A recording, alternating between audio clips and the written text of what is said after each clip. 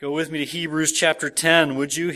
I'm sorry, I just made a huge leap in our study. Hebrews chapter 2 and verse 10. Sorry, we're not in chapter 10 yet. Hebrews chapter 2 and verse 10. We'll be there in a moment, but you can recall with me this, that on May 2nd, 2011, the world received news that a man by the name of Osama bin Laden had been killed. One news source reports that bin Laden's killing was generally favorably received by U.S. public opinion, was welcomed by the United Nations, NATO, the European Union, and a large number of governments.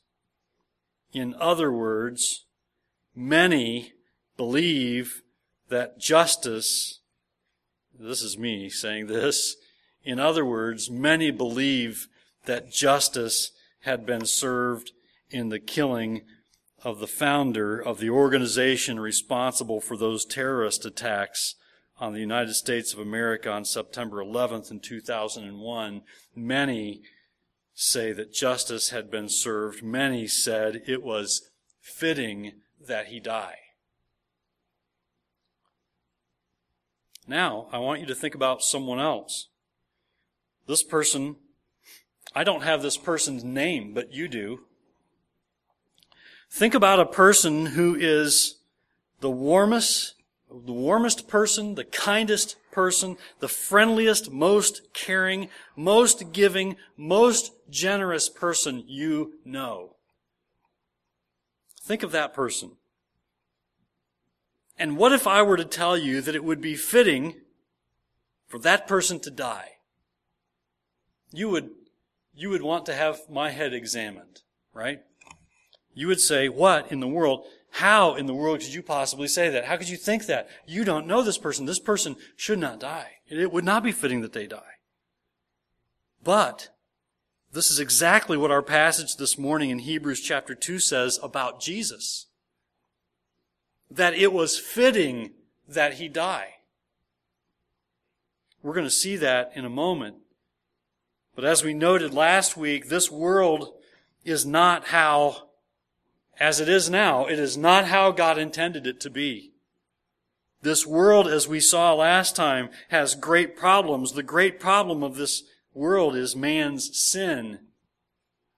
Man's sin means that mankind lost what God intended for him at creation.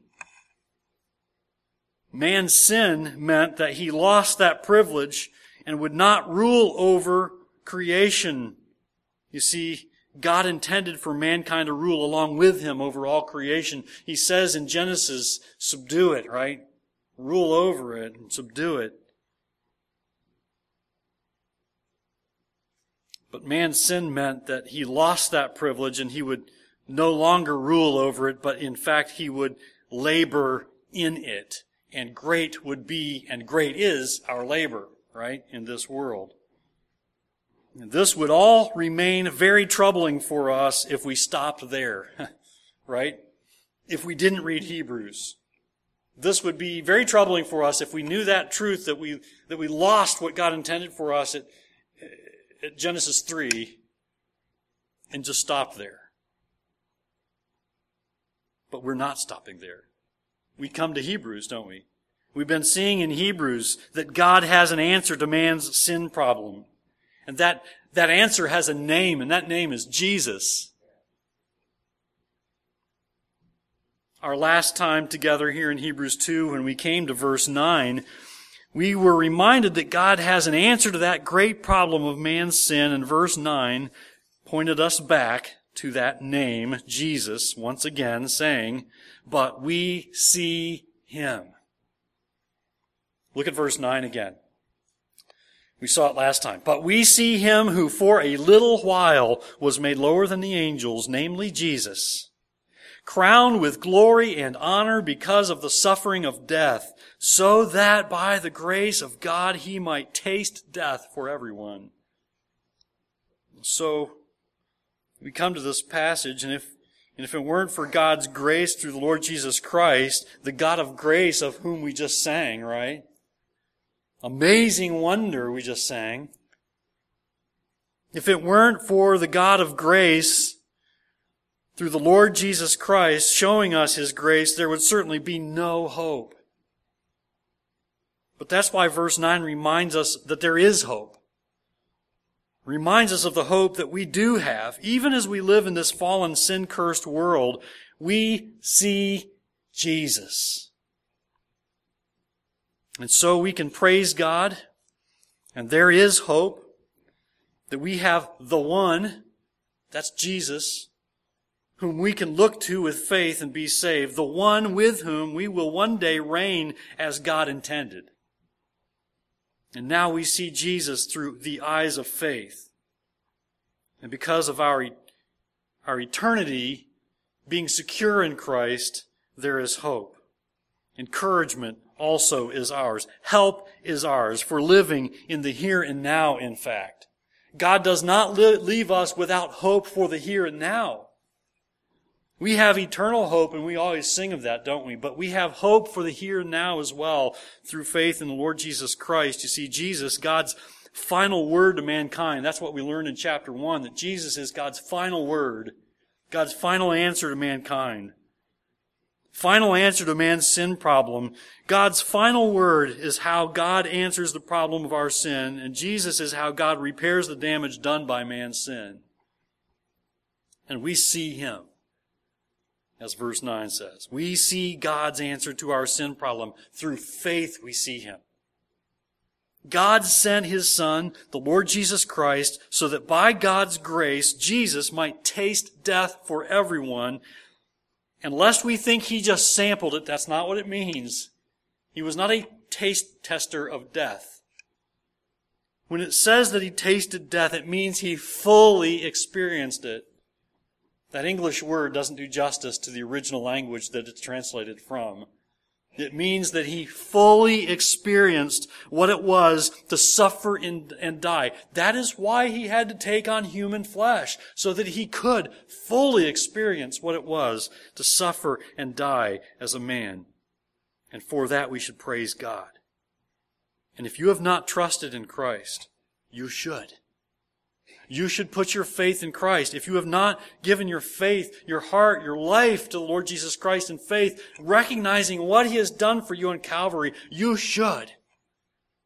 Because if you trust in Jesus, you will be saved from the punishment that you deserve for your sins. And don't hear me wrong, every person in this room deserves punishment for their sins.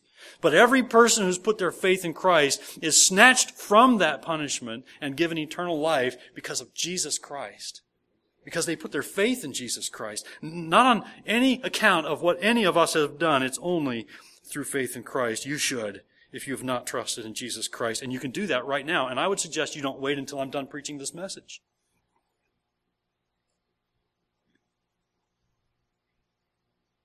Now we come to verse 10 this morning. And we see that there's another reason Jesus came.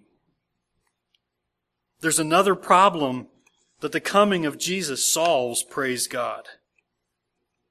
We see it in the text of verse 10. And if you get the emails that we send out, you saw in the email that I said, read verses 10 through 13. And I was studying verses 10 through 13 this week, and I was fully intending to preach on verses 10 through 13, but I couldn't even get out of verse 10. All right? And so bear with me, because I think it'll be worth staying here today. Look with me in your copy of God's Word as we read verse 10. I'll read, you follow along.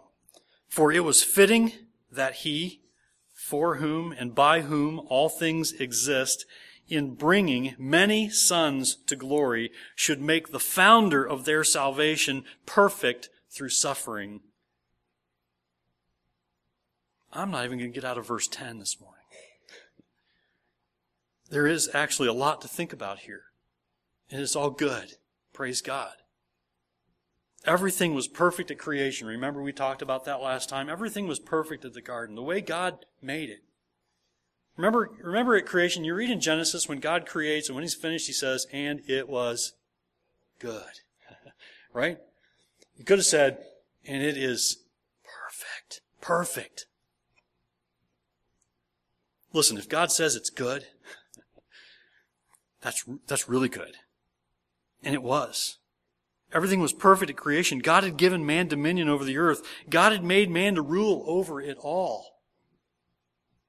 But not only did man lose his dominion over the earth when Adam sinned in the garden, but mankind also lost something else that was very precious.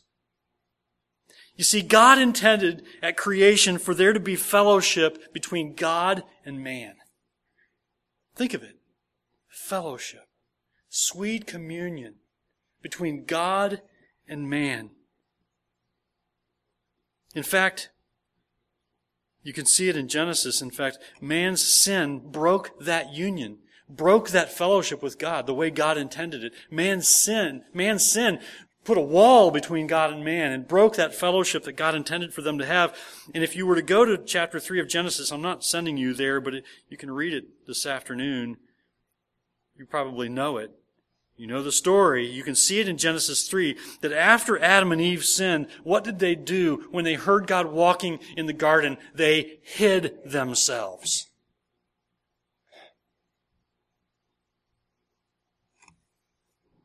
They lost the sweet communion that they had with God, that God gave them at creation. We tend to think that it was a terrible thing that they sinned, and it was, but it was a terrible thing they lost. It was a terribly good thing they lost. Fellowship with God. Remember, as we heard here in Hebrews, God provides the answer to this problem created by man's sin, and we praise God for that. And again, the answer is in that name, right? Jesus. We see, verse 9, we see Him. God's final answer, Jesus, who is better than the angels. Don't ever get that wrong. The angels serve and worship Jesus. It is not the other way around. They are created beings. Jesus is not. God's final answer, Jesus, who is far better than the angels. Jesus, whom the angels serve and worship. And this Jesus is also the answer to our broken fellowship with God. Praise God. He's given us a way to have our fellowship with Him restored. And that's why it says here in verse 10 that it was fitting that Jesus suffer and die. You see, some in the day this was written were thinking that Jesus' death could never have been a victory. There are those who say that still. Jesus' death? Are you kidding me? He was a man. He died. The Bible says it. He was crucified. He died. There were those who were unbelieving Jews who were challenging faith in Jesus Christ, arguing that Jesus could not have been the Messiah because He died. They were awaiting a Messiah who would bring victory over their enemies. They did not want to see a Messiah who suffered and died. They wanted to see a conquering hero, a victorious king. They would argue that Jesus wasn't even a hero in His death, because we can say sometimes as someone gives their life and they die, we say, what a hero, right? Well, they wouldn't even have said that about Jesus, because they looked at Him and said He was a common criminal the way that He was treated and crucified. But God's Word comes along and says, oh no, not so fast. In fact, it is just the opposite.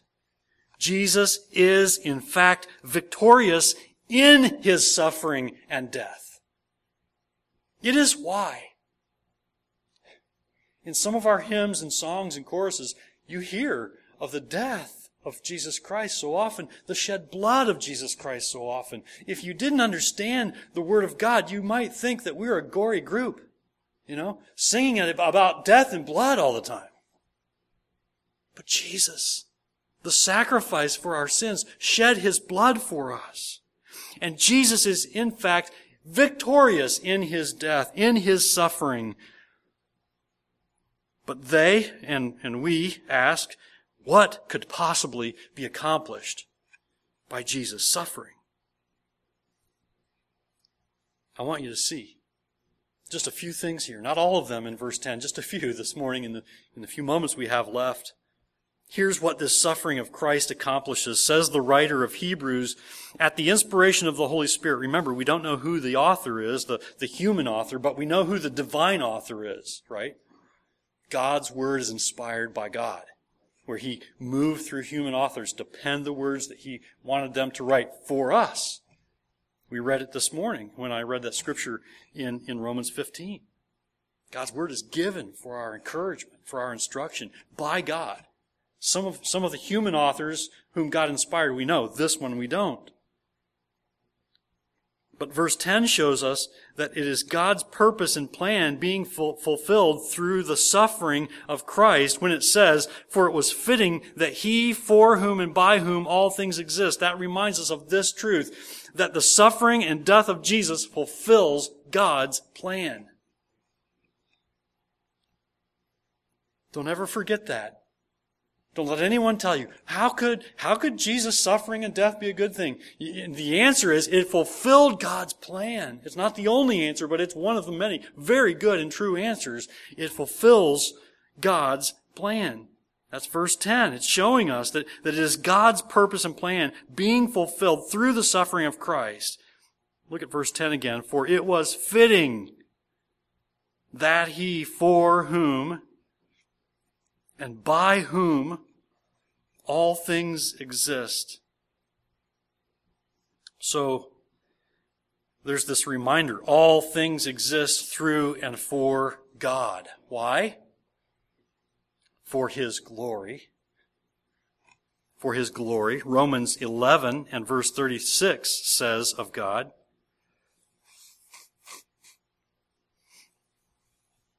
Romans 11 and verse 36, "For from him and through him and to him are all things. To him be glory forever." It's talking about God. And yes, the suffering of God the Son is also for God's glory. See, everything exists to glorify God. And yes, that includes the suffering of God the Son. The fulfillment of his plan and purpose in the sacrifice of Christ is for God's glory. Do not look at it as a shame on God or a scourge on God. It's not like God walked away from the crucifixion disappointed. It is accomplishing his purposes. It is why we rejoice when we come together at the Lord's Supper and we have the bread and the cup as symbols of God's shed blood. The Lord Jesus Christ shed blood and his broken body. Those are solemn reminders to us of what Jesus Christ went through to accomplish our salvation.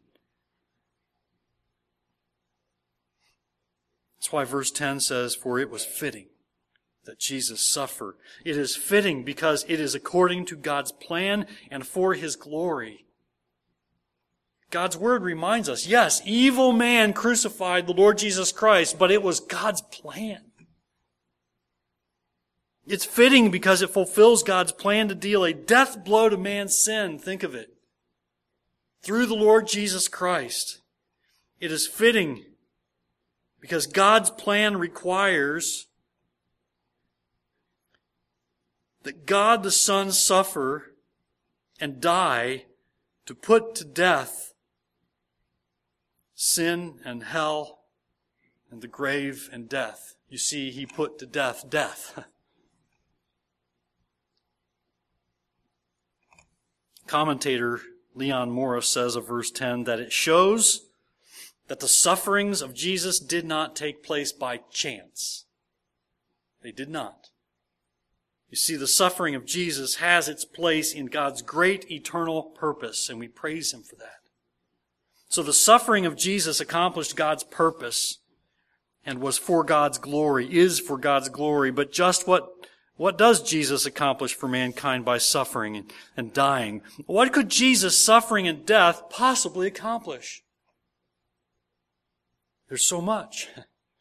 But look with me again at verse 10, and note this. Note that it brings many sons to glory. There it is in verse 10. In bringing many sons to glory, says verse 10. You see, the suffering of Christ accomplishes what man cannot accomplish without Him. Go ahead. Disbelieve in Christ and take yourself to heaven. You cannot. Disbelieve in Christ and forgive yourself of your sins. You cannot. You see, bringing many sons to glory, says verse 10, and this is not earthly glory, but heavenly glory. This was God's plan. Sending His Son to suffer and die, to bring many sons to glory. Not earthly glory, because all the glory on earth is nothing compared to the eternal glory of heaven. Men may make much of one another here on earth, but sooner or later we die, or we lose our contract, right? You think of sporting hero, we call our sporting, what do we call them? I can't even think of a word besides hero. We look at these sporting legends, and we say, what a hero. It's like, well, they're getting paid millions of dollars to perform, okay? And they happen to be really good at it. If I was that good, they'd pay me millions of dollars to do it too, right? We have these earthly heroes, but then they seem to fall, don't they? They're made of flesh and blood like we are. Or they die and are soon forgotten. Like, I hate to tell you, you will be when you die.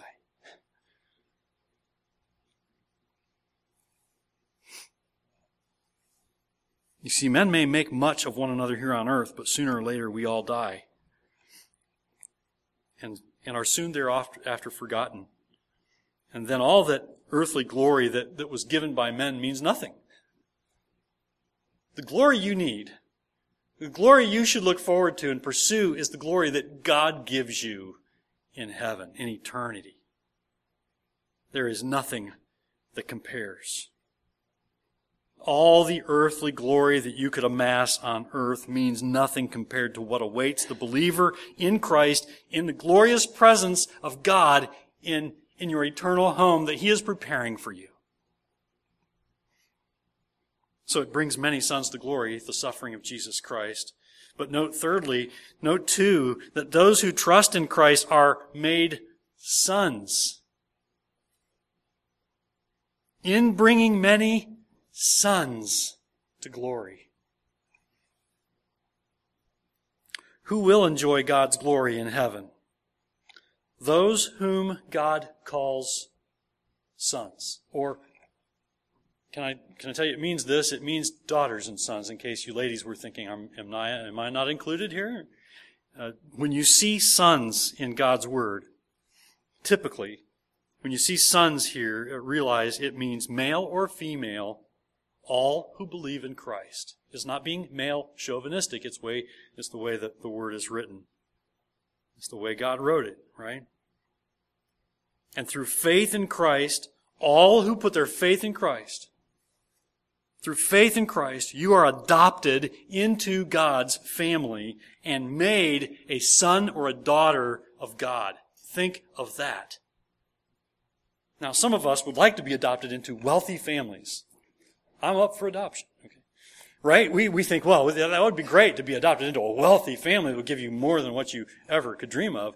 But there's nothing in comparison to being adopted into the family of God. I'm so glad, right? Didn't we sing that this morning? Yeah, we did. I'm so glad I'm a part of the family of God. I hope you don't take that lightly. That's not something to be taken lightly. For one thing, you shouldn't be singing it if you're not a believer. If you haven't trusted in Jesus Christ, I'm sorry, you're not a part of God's family. You are not adopted into the family of God. That is a terrible place to be. Don't stay there. Put your faith in Christ, and you'll be saved and adopted. It's not a process. It's like that. I trust in Jesus Christ. God knows your heart. If you humble yourself before Him, say, I'm a sinner. I need to be saved. I believe in Jesus to save me. and forgive my sins. Adopted. God's family. Born again to new life in Christ. Praise God, right? In bringing many sons. Now that's really something to look forward to see the rest of the family. You like getting together at family reunions? Maybe you don't. Listen, there may be family reunions on earth that you do not want to go to. This is not one you want to miss. To dwell in the presence of our glorious Lord as daughters and sons for all eternity will be wonderful. I'm thinking of, my kids know the song. You probably don't, I'm sorry. But I've heard my kids play it. I wish I could remember the lyrics, but I'm thinking of the song. My God has a big, big house with many, many rooms. It's a big, big house, right? It's a fun song if you'll listen to it sometime. It reminds you of what awaits you in eternity. I can't wait to see the rest of the family. How about you? Later in Hebrews, we're going to hear that there are also present benefits. So be careful that we're not just stuck thinking eternal reward, because there are present benefits. I do want you to think about eternal things, okay? I want you to live realizing that your eternal destiny is secure because your faith is in Christ, if that's true of you. But later in Hebrews, we're going to hear that there are also present benefits to being adopted into God's family through faith in Jesus Christ. We're going to hear this later in Hebrews 12, verses 5 through 8. And have you forgotten the exhortation that addresses you as sons and daughters? Okay, remember, sons means male and female, all who are in Christ. Have you forgotten the exhortation that addresses you as sons? My son, do not regard lightly the discipline of the Lord, nor be weary when reproved by him. For the Lord disciplines the one he loves and chastises every son whom he receives. It is for discipline that you have to endure. God is treating you as sons. For what son is there whom his father does not discipline? If you are left without discipline, in which all have participated, then you are illegitimate children and not sons. And at this point you're going, Pastor, I thought you said there were benefits. That's because you're not hearing the benefit because you hear the discipline word so many times, like I read it, as a negative. And it is not. That passage makes it clear. It's not. It's a positive. It is a blessing. How precious to know that through faith in Christ, God calls you his son. Just think of it. Why does a loving father discipline his children? And be careful you don't say, because they've been bad. Why does a loving father discipline his children? It's what my dad would always say when he spanked me. And I think I'm okay from that. I survived. I don't think there's anything wrong with that if done properly, okay? Well, listen to those who say, don't spank your children. They'll be twisted. Of course, you might think I'm really damaged, so that's my opinion. I'm okay. But what did my dad say? Your dad said it too. I'm doing this because I love you. It hurts me more than it hurts you, right? And you were going, yeah, right. This is really hurtful. Give me the paddle. We'll see how much it hurts, But really, why does a loving father discipline his children? Not primarily because they've been bad. I discipline my children when they do wrong. But it's not why I'm disciplining them. If I didn't love them, I wouldn't. I wouldn't discipline them. I would say, whatever. Take $10 and go away. And that sounds funny, but some parents do that.